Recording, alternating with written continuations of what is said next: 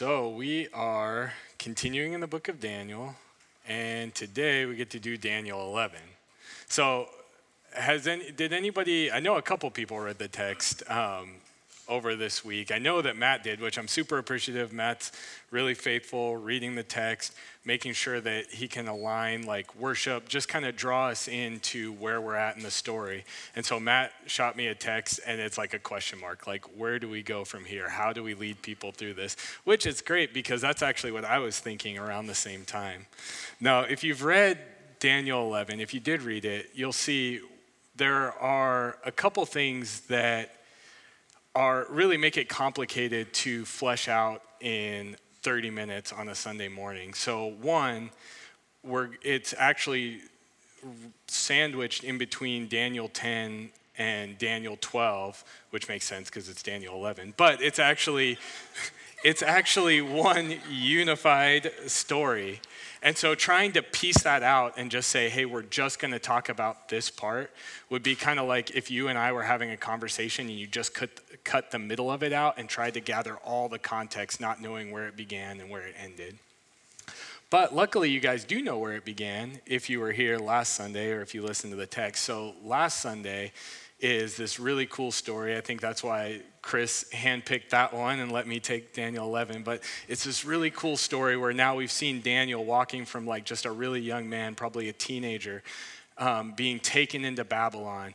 And through each of the first 6 chapters, you get these cool like stories of watching Daniel grow up and grow in his faith and continue to be faithful in the midst of a pagan and idolatrous world. And then as we get to Daniel 10, you see him now, he's a really old man. He's just in Daniel 9 realized, hey, Jeremiah, the time that we were talking about when we would get to go home is like coming up. It's almost here.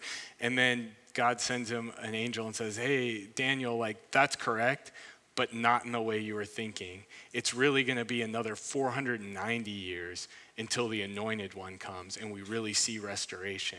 But God was faithful in his promise to Jeremiah, and the Israelites are starting to go back to Jerusalem, but Daniel stays. And so in chapter 10, last week Chris taught us on, we found Daniel fasting and praying for the Israelites as they're returning, and just kind of really seeking the Lord, trying to understand and petition God. And this angel comes to him. And I mean, first he gets this crazy vision. Like Chris mentioned, there are a lot of things that point to he could have seen Jesus, like an appearance of Jesus. We don't know for sure, but there are definitely some things that line up that way. Just gets this crazy vision and he's dropped to the ground, faints.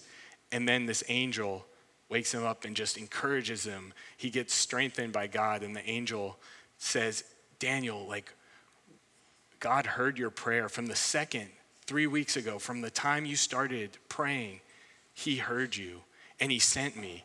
And then he relates, I was coming to you, but there was this crazy spiritual battle going on. I was fighting with these rulers that you don't see, and you don't see the powers that are happening underneath what's going on or behind the scenes of what's going on. So I was held up in coming to you, but now I'm here. And I've got this message for you. Stop. That was the end of chapter 10. And so that's actually where we're going to pick up today. And I'm going to kind of give you an idea of where we're going.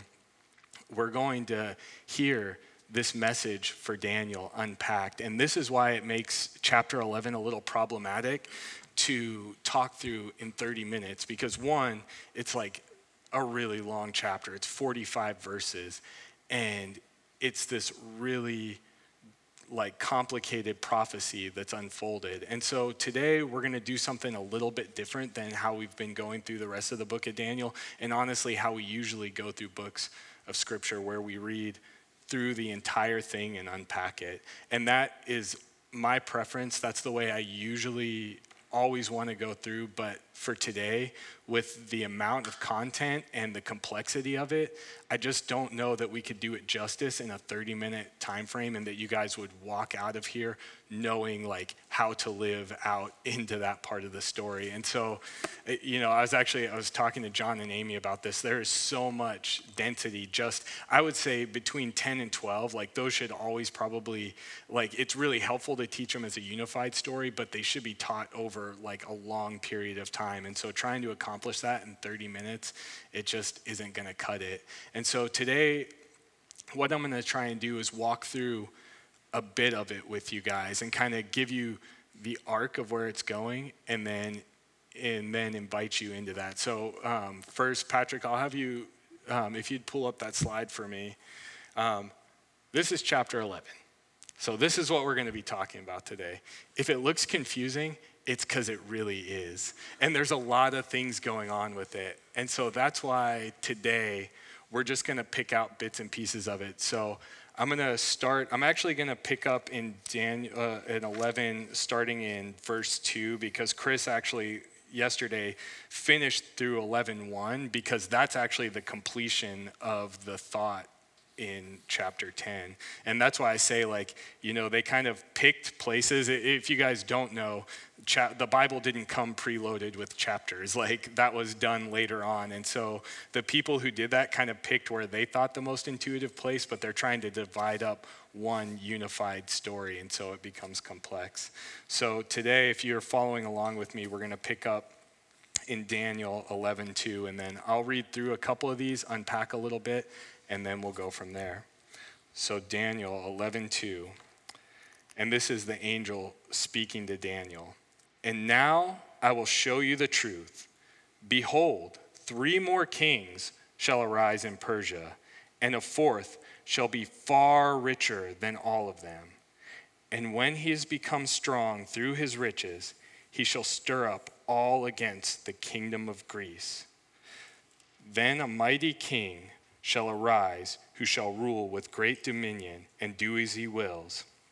And as soon as he has risen, his kingdom shall be broken and divided toward the 4 winds of heaven, and not to his posterity, nor according to the authority with which he ruled, for his kingdom shall be plucked up and go to others besides these. All right, so we're starting to see this message from this angel to Daniel, and I kind of, tip my hand, let you see a little bit of what we're going to be talking about. So actually, Patrick, if you'd bring that slide back up. So this is actually kind of a historical narrative. But the interesting thing is this is exactly it. What history, if you look up in history, it lines up perfectly with Daniel 11. And so almost all of what we'll be reading today not only is verified in scripture, but you can verify it in history so accurately, to the point that many people, even many scholars, biblical scholars, theologians, would argue that Daniel 11, they're like, this couldn't have happened before the events. This had to be like a historical, like it was inserted into Daniel later on, because it just lines up too perfectly. But I will tell you that there are a lot of great arguments that is not when this was written. There's a lot of evidence, actually historical evidence, that shows this writing predated any of these happenings. And it was really just a revelation from God to Daniel about things that are going to pass. And so what we're going to do today for the next few minutes is we're going to go through a little history lesson, and we're going to unpack some of this, of who these kings were, what we're talking about, but we're going to do it for a purpose, because God gave this message to Daniel before it happened for a purpose. And for us to understand what happened, we'll go back and see, why did God tell Daniel about this history that was going to unfold? So going back to verse 2, he talks about 3 more kings in Persia, and then a 4th. Well, it's pretty easy to kind of follow history and see who was that 4th king. So this was a king named Xerxes, and he says this king was far richer than all of the other kings. If you look, he's actually far richer because some of his predecessors made him that way, but he had more money than anyone else. And so then what does it say he does? He decides to go and pick a fight with Greece. Like he thinks, I've got all this money, I've got all this wealth, I've got a large army, I can defeat these guys. Well, the problem was he was wrong. So he went up against Greece and it kind of became a stalemate. But what he did was really anger Greece. And so what we're going to see is now Greece is going to come against him, but not in his lifetime. So this King Xerxes, this was around, actually it's not up on here, but this was around 450 BC.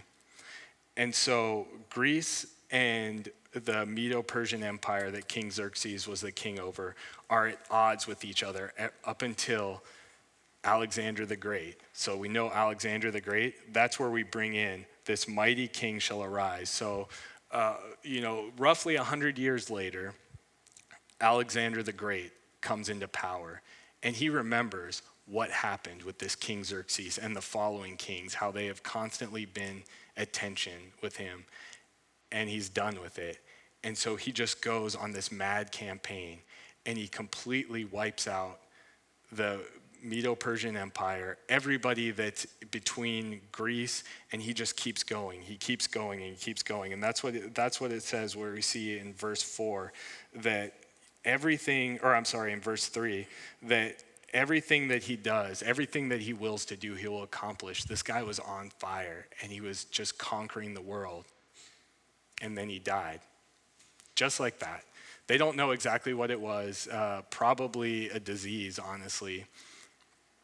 And his children were really young, and they could not fight for the throne. There was actually Alexander the Great, it said that what he said on his deathbed was, fight it out. You guys divide the kingdom. And that's exactly what happened. His generals turned on each other, and the whole world just came into turmoil for a period of time until they actually ended up with 4 generals on top, and they sectioned it out. And that's where we're going to start going. These are now the kings ruling over the known world. And what we're going to see is we're focusing on 2 kings. So one, I want you to remember Xerxes. We're going to come back to him later. And then of these 4 kings, we're really only going to focus on 2. And if you read through chapter 11, you probably got really confused because they call them the king of the north and the king of the south. And then for the next 45 verses, it just goes back and forth, king of the north, king of the south. But this is what it's actually talking about when it says the king of the south is Egypt, and this is this whole line of people from the line of Ptolemy. So this was the general in the south. And then Seleucus the first was ultimately the king of the north. But we're going to pick back up now in verse 5, and we're going to hear a little bit more about these guys. So this is who we're talking about now. So then the king of the south shall be strong, but one of his princes shall be stronger than he and shall rule, and his authority shall be great. He shall have a great authority. After some years, they shall make an alliance. Oh, I'm sorry. I was just going to pick up for right there. I want to talk through this a little bit before we go into verse 6. So if you saw those 2 kings, Ptolemy and Seleucus, this is who they're talking about. And the reason that they say the king of the south, so that's Ptolemy. And I know, see, it's already getting a little confusing. You can see how if we went through all of this and tried to unpack it all in this short amount of time, we just wouldn't get there. So Ptolemy was a strong king. Seleucus was not. And he actually had to flee because another general took over. And so he went, and Ptolemy helped him out. And then when the time was right, Seleucus came through and just decimated the northern kingdom and took over. And these guys were kind of at peace with each other. But like it said, the prince, who was the king of the north now, became much stronger. So where Ptolemy, the kingdom of the south, was just located in Egypt, the northern kingdom expanded past the Medo-Persian Empire all the way to India. It just grew huge. Like this guy amassed a huge army, land, all of that. And so now he's much greater than the king of the north. And if you guys know about history, when there's those divisions of power and they're unbalanced, it usually doesn't go well. And so that's where we'll pick up in verse 6. After some years, they shall make an alliance, and the daughter of the king of the south shall come to the king of the north to make an agreement. But she shall not retain the strength of her arm, and he and his arm shall not endure. But she shall be given up, and her attendants, he who fathered her, and he who supported her in those times. So, where it says after some years, they're actually talking about 70 years. So it's not just a few. Will you go back to the slide that's got the timeline? So we're not talking about just a few years. So we're actually talking about now with the second Ptolemy, the first one's son, and all the way down to Antiochus the second. This is the grandson of the first guy. So we're 80 years into the story, and these guys aren't playing nice anymore. They've forgotten about their grandpas and the alliance that they had, and they are battling it out. And so, again, remember, the kingdom of the south, much weaker than the kingdom of the north. So now he sends his daughter to marry the king of the north. The problem was the king of the north already had a wife, Laodicea, which you'll remember that is actually a city. So he had to divorce her. That was part of the agreement in order to marry Bernice. And you don't have to remember all these names. There's not going to be a quiz. And I promise you there is a reason why I'm going into so much depth on this. So Bernice is now the new queen. Laodicea is divorced. Well, then the king of the king of the south dies. And so the king of the north is like, hey, I liked my old wife better. I'm going to divorce you because our agreement's over. Your dad's dead. And I'm going to bring my old wife back because I liked her better. Well, I don't know. You ladies could probably think about how you would be feeling about this. So Laodicea comes back. She's the queen again. She's not really feeling great about this whole arrangement. So she poisons her husband, kills him, and then she murders Bernice and any of the kids that they have. So that's where we're going to pick up here in verse 7. And so this, when it says her, we're talking about Bernice. And from a branch from her roots, one shall rise in his place. He shall come against the army and enter the fortress of the king of the north. And he shall deal with them and shall prevail. He shall also carry off to Egypt their gods and their metal images and their precious vessels of silver and gold. And for some years he shall refrain from attacking the king of the north. Then the latter shall come into the realm of the king of the south, but shall return to his own land.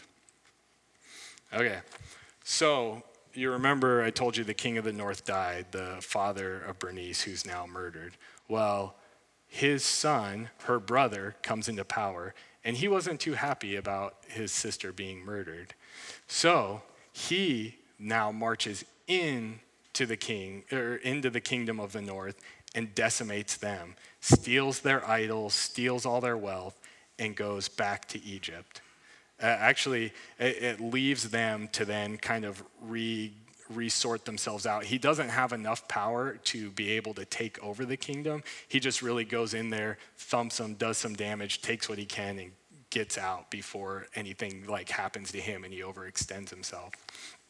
And so the reason that I want to flesh all of this out is, do you see what is happening in these human kingdoms?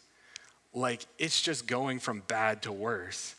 And that's not really, it shouldn't be too surprising for us because that's almost all of Scripture when we watch the kingdoms of man come up, they come against each other, they fight back and forth. And so I'll just kind of summarize verses 10 through 19 for you guys because it's kind of that same thing. So as we look here, that's going to watch. Like you can see down, it actually, this chart shows you the verses. So now we're going to skip all the way down here to like after 200 BC. So we're going to skip like 100 years of all of these kings, one after the other. Like if you read chapter 11, that's how it is. Like the king of the south went up to the king of the north, picked a fight. Now the king of the north is mad, goes back to the king of the south, picks a fight, goes back to the king of the north. Like, and it just happens over and over and over again.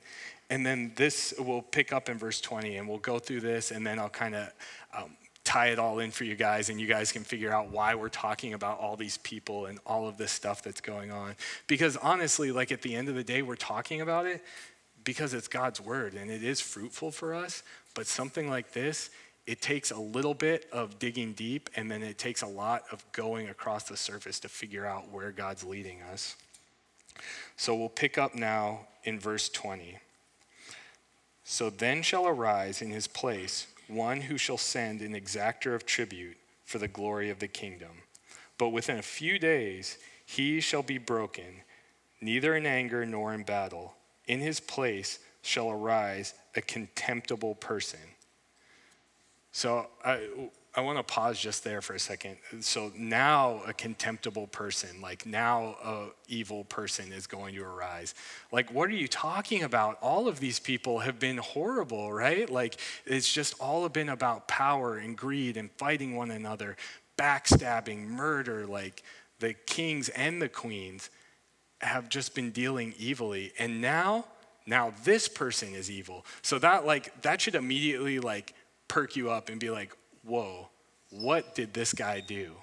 And so we're going to unpack that a little bit right now. We're going to read through it, and then I'm going to kind of share with you who this guy was and why this person of all people was an evil person. All right, so picking back up right there where we were in verse 21. So then shall arise a contemptible person to whom royal majesty has not been given. He shall come in without warning and obtain the kingdom by flatteries. Armies shall be utterly swept away before him and broken, even the prince of the covenant. And from the time that an alliance is made with him, he shall act deceitfully, and he shall become strong with a small people. Without warning, he shall come into the richest parts of the province, and he shall do what neither his fathers nor his fathers' fathers have done, scattering among them plunder, spoil, and goods. He shall devise plans against strongholds, but only for a time. And he shall stir up his power and his heart against the king of the south with a great army. And then the king of the south shall wage war with an exceedingly great and mighty army, but he shall not stand, for plots shall be devised against him. Even those who eat his food shall break him. His army shall be swept away, and many shall fall down slain. And as for the two kings, their hearts shall be bent on doing evil. They shall speak lies at the same table, but to no avail, for the end is yet to be at the time appointed. And he shall return to his land with great wealth, but his heart shall be set against the holy covenant. And he shall work his wills and return to his own land. At the time appointed, he shall return and come into the south, but it shall not be this time as it was before. For ships of Kittim shall come against him, and he shall be afraid and withdraw, and shall turn back and be enraged and take action against the holy covenant. He shall turn back and pay attention to those who forsake the holy covenant. Forces from him shall appear and profane the temple and fortress, and shall take away the regular burnt offering, and they shall set up the abomination that makes desolate. He shall seduce with flattery those who violate the covenant, but the people who know their God shall stand firm and take action. And the wise among the people shall make many understand. Though for some days they shall stumble by sword and flame, by captivity and plunder. When they stumble, they shall receive a little help, and many shall join themselves to them with flattery. And some of the wise shall stumble, so that they may be refined, purified, and made white, until the time of the end. for it still awaits the appointed time. So guys, that was only about half of the verses. Like, we've now covered about half of the verses for this chapter. So you'll kind of see, like, this is really dense. And so now I'll kind of key you in on why some of this is so important. Will you pull up that next slide for me, Patrick? So this gives you an idea of where the kingdom of the north is, right over here, and the kingdom of the south. So you can imagine every time that there's a battle, it's happening right around here, and you can see what's right there, Jerusalem. So right as the people are returning from their exile in Babylon, they've come back along here, all of a sudden they have become the stomping ground for every one of these armies as they march through back and forth. And I don't know if you know much about history, but when armies went through a land, they ravaged it. That's why so many people in the Old Testament, why so many countries refused to let the Israelites come through, because they would just pillage. They would rip things apart. They would take anything they needed, all the food, all the water, all the finances as they went through. And this is going to happen over and over and over again to God's people.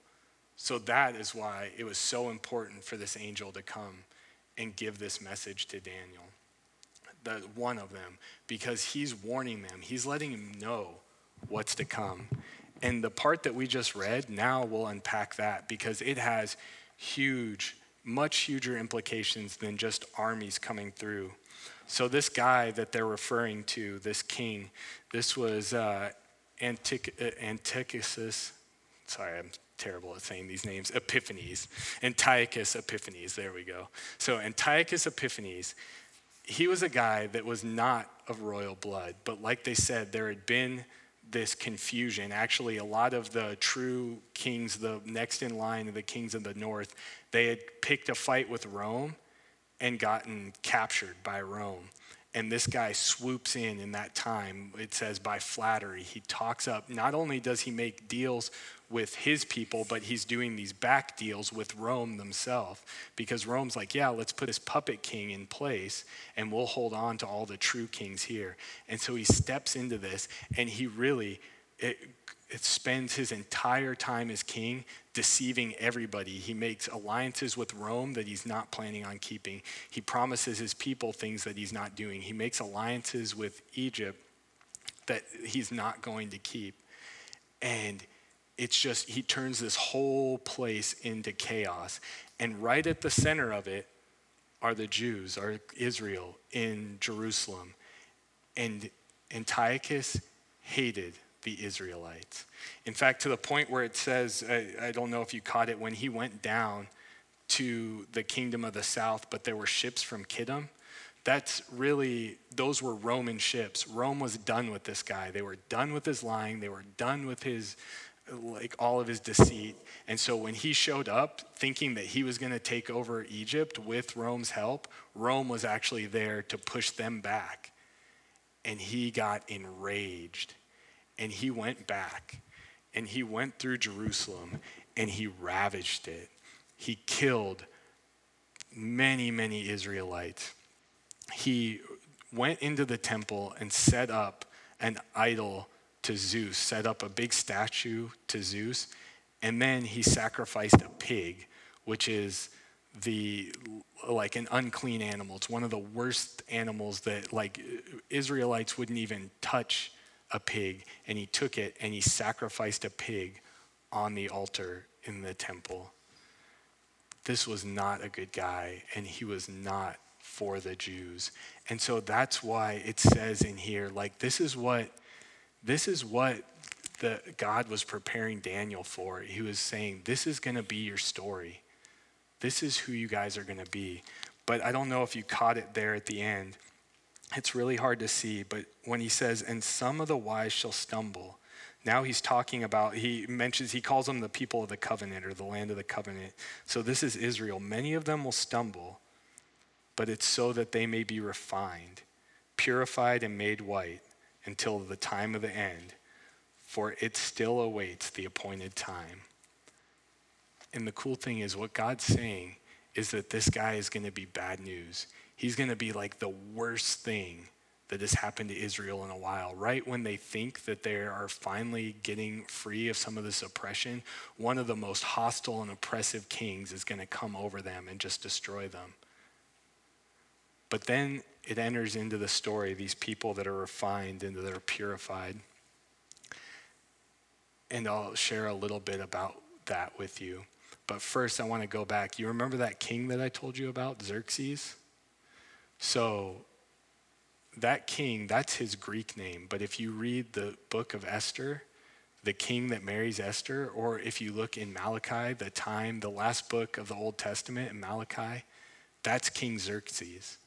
So right at the end of Jewish scripture, right when God is going to give them this time, 400 years of silence, he gives them this history. He says, I'm not going to be in it with you day to day. I'm not telling you what's happening. Like, there have been too many things that have gone on, but I'm not going to leave you without hope. I'm going to share with you that part of the story. This is going to be your story that you're going to live into. And the reason I share that with you is because there's this cool thing that happens during this time, right here in the end, these people that are refined that we don't often talk about because they're in between the time of Malachi and Matthew. Like, we don't get their story. But there are these people, these Israelites called the Maccabees, that were raised up during this time. They were done with this guy, this Antiochus Epiphanes, and they routed him. And they forced him out of Israel. They forced him out of Jerusalem and out of Israel. And so for 100 years, after almost 500 years of oppression under other kings, these guys rose up and they forced him out of the temple. And so that is what we're getting in this story. And so that's what God is doing through this, why it was so important for him to give this message to Daniel, as complicated as it seems, is he wanted them to have hope. Like, think about a people that have always lived under God's direction. They've continually had prophets that are sharing God's message, most of the time warnings of their continued failure, but he's giving them feedback, and now he's going to step back. But that's why all of this detail, it was so important, because they could say, yes, this is that part of the story. I understand why this is happening. I know that there's a future. Like, we have a hope. We're being refined. We're being purified right now. And so that's what Daniel 11, and really the larger narrative of Daniel 10 through 12, that's what it meant for the Israelites. But so, and this is the part where I'm like, if we had gone through this whole thing, we wouldn't have time. Like, what does this mean for us? How do we live in light of this? How do we understand who God is and what he's doing through this? And I would argue with you, it's just like it was the same for the Jews. They had the story. They knew the story. And we do too. So Patrick, if you'd bring it up. We have the story here at Missio. I know many of you guys are familiar with it, and so I thought we could do a group and just kind of talk through what is this story? How are we to live today and in the future? So let's just go through the symbols real quick, and then I have an activity for you guys. I know you guys really like activities. So I was like, if I'm going to sit here and read through the King of the South and the King of the North the whole time, I'm going to have to give them something or they're all going to fall asleep. So let's go through real quick. We'll go through the arrows left to right. First arrow, down arrow. What is it? Creation. That's right. So this is God creating everything that is true, right, and beautiful. And he's creating humans as co-laborers with him to see creation flourish. In fact, he's giving them the task to take out and reveal the hidden potential that he's placed within creation. This is a beautiful thing. But then what's the next symbol? Rebellion, yes. This is where the humans decided that they were going to push back against God. They weren't sure that he was doing what was best for him. Maybe he wasn't doing what was true, right, and beautiful. They were going to decide good and evil for themselves. And with that decision entered in human sin, and it put a curse on all of creation. And so rebellion ruined everything. But what's the next arrow? Promise, yes. So God, in his goodness, was not going to abandon his creation, but he raised up one man, Abraham, and through Abraham created the whole nation of Israel, who would be a blessing to all of the other nations and all of other creation. And so in that, God promised that there would be a repair to the fracture of sin. But the problem was Israel continued to rebel also. What's the next one? Yeah, redemption. God saw that people are going to continue to be enslaved in sin. And so he sent his son, Jesus, to usher in the kingdom, to proclaim that the kingdom is here, and to live a sinless life. But the people rebelled against Jesus as well, and they murdered him on a cross. And in his death, he took on all of the weight of sin, all of the curse that had been placed on creation. In his death, he took the penalty for all of the sin. And then he was resurrected back to life. He ushered in a recreation. Through his life, he conquered the power of sin and death and became the king of all of creation, King Jesus. What's the next symbol? Yeah, the church, right? So, and one, I'm really thankful for you guys. Like, you know the story, you're walking through it. So now this is the part where we're in, right? The church. King Jesus sent his Spirit to empower his followers to continue to proclaim the message of the coming kingdom. He gave them the strength to go out into the world and to begin to see the effects of the curse reversed. And then what's the last symbol? Yeah, restoration. This is where Jesus the King will ultimately come down and put all things to right, reverse all effects of the curse. He will bring in all the people that choose to submit to his lordship and bring them in to a into recreation where there is no more sin, there is no more brokenness, there is no more pain and suffering and death. And unfortunately, those that choose not to bow to Jesus will be separated from his reign. But we are still longing and waiting for that day. So that's the story that we have to live into. Just like Daniel was given a story from God, a message to tell the people where he was. Like, do you see now we're living in a time so much like the Israelites where we don't have the full picture, but we know where we're going. We know where the story ends, and it's in recreation. And God has sent his Spirit to empower us. And we are those good news people that are called to go out into the world and share that. So I'm going to help you guys get prepared for that with our activity. So you'll find on each of the tables there are some note cards and some pens. Hopefully we'll have enough for everybody.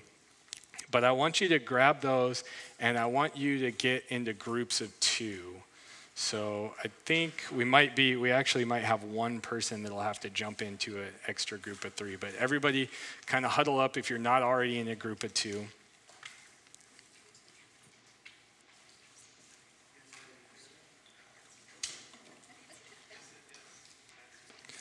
All right, so what I want to help you do is just like the Israelites were called to be a faithful witness for God. That's who we are as the church. And now, with Missio, like with these symbols, this is just a tool. It's just a tool for us to be able to share that true story. But isn't it interesting that I could stand up here and tell you the story, tell you this story cover to cover? Is it the entire story? No, it's not. Like, that would take so long to go through it. But now, we have the ability to draw out for people and share the truth of who our God is and what he's done, who we are and how we can live. And so what I want you guys to do is get ready. In your groups of 2, I'm going to have you each like decide who's going to go first, and then you guys are going to have 2.5 minutes.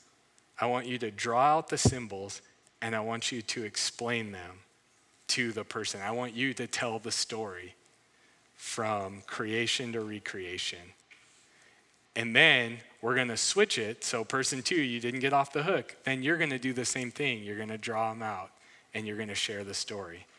All right, you guys, on your marks, get set, and go.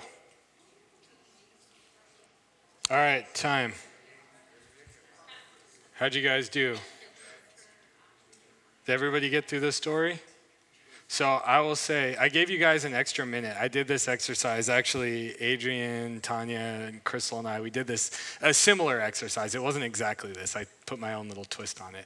But we did a similar thing, and we only had 90 seconds to get through the whole story. And so I went first. I'm like, I got this. I know the story. Dude, I didn't even get to redemption, and then they cut me. I was like, I have way too much flowery language. I have to share so much more of the story. I'm like, you have to understand all these nuts and bolts. Then it was Crystal's turn. 60 seconds, done. She had got through the whole thing. I'm like, you are way more efficient than me. And I saw several of these groups, like some of you guys are like taking the time going through it. Other people are like, man, come on, there's 6 symbols. Like, we got 30 seconds. That's it. That's all we need. All right. So let's flip it, and this time we'll only give you guys, do you think you can do it in 90 seconds? Person 2 after you've seen it done once? Yeah, you guys didn't think I'd do that, did you? All right, 90 seconds. Go. All right, time. How'd you guys do? Awesome.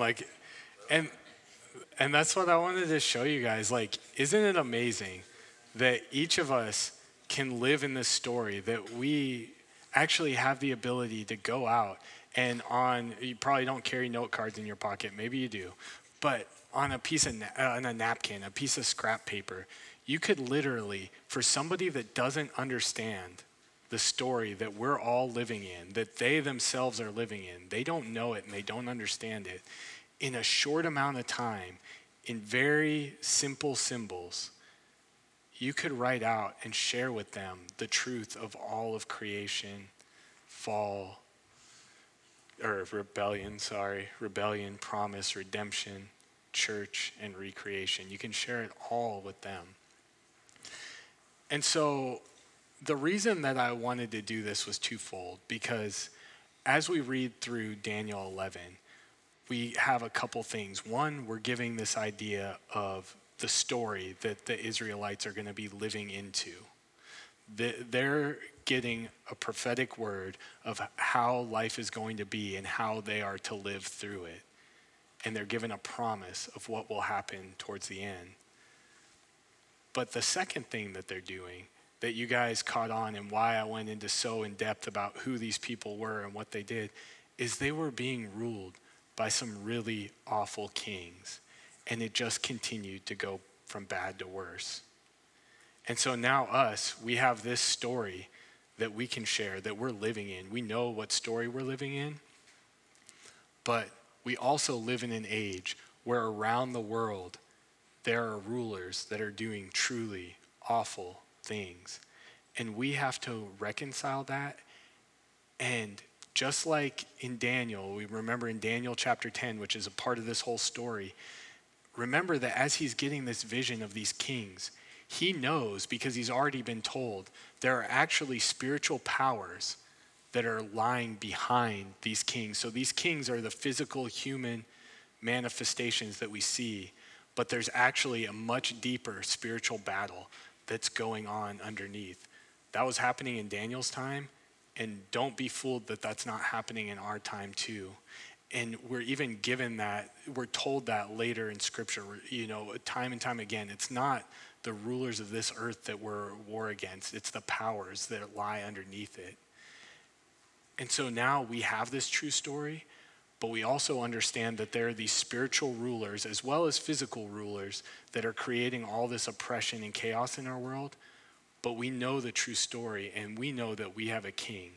We have King Jesus, who exemplifies all the things that are true, right, and beautiful, pushes back against all the evilness and the idolatry that was true in Daniel's time and is true in our time today. And we can hold on to the promise that we are being led well and being shaped into a people that can go out of these doors this morning and that can live into the true story that God's given us, the story that we have in Scripture, the true story of the entire world. So that's what I want us each to take today as we go to the table and we remember Jesus. We remember the life that he came down to show us, what it looked like to serve the Father perfectly without sin, to remember his body broken for us, that he actually in that would take on the power of the curse, that he would allow his blood to be shed for us and for the payment for our sins. And then we can celebrate that he rose again and he reversed that curse. He took away the power of death. And so I want, as we go to the table, gather into groups and remind each other of the truth of that story that we can live in today. So let me pray for us as we go.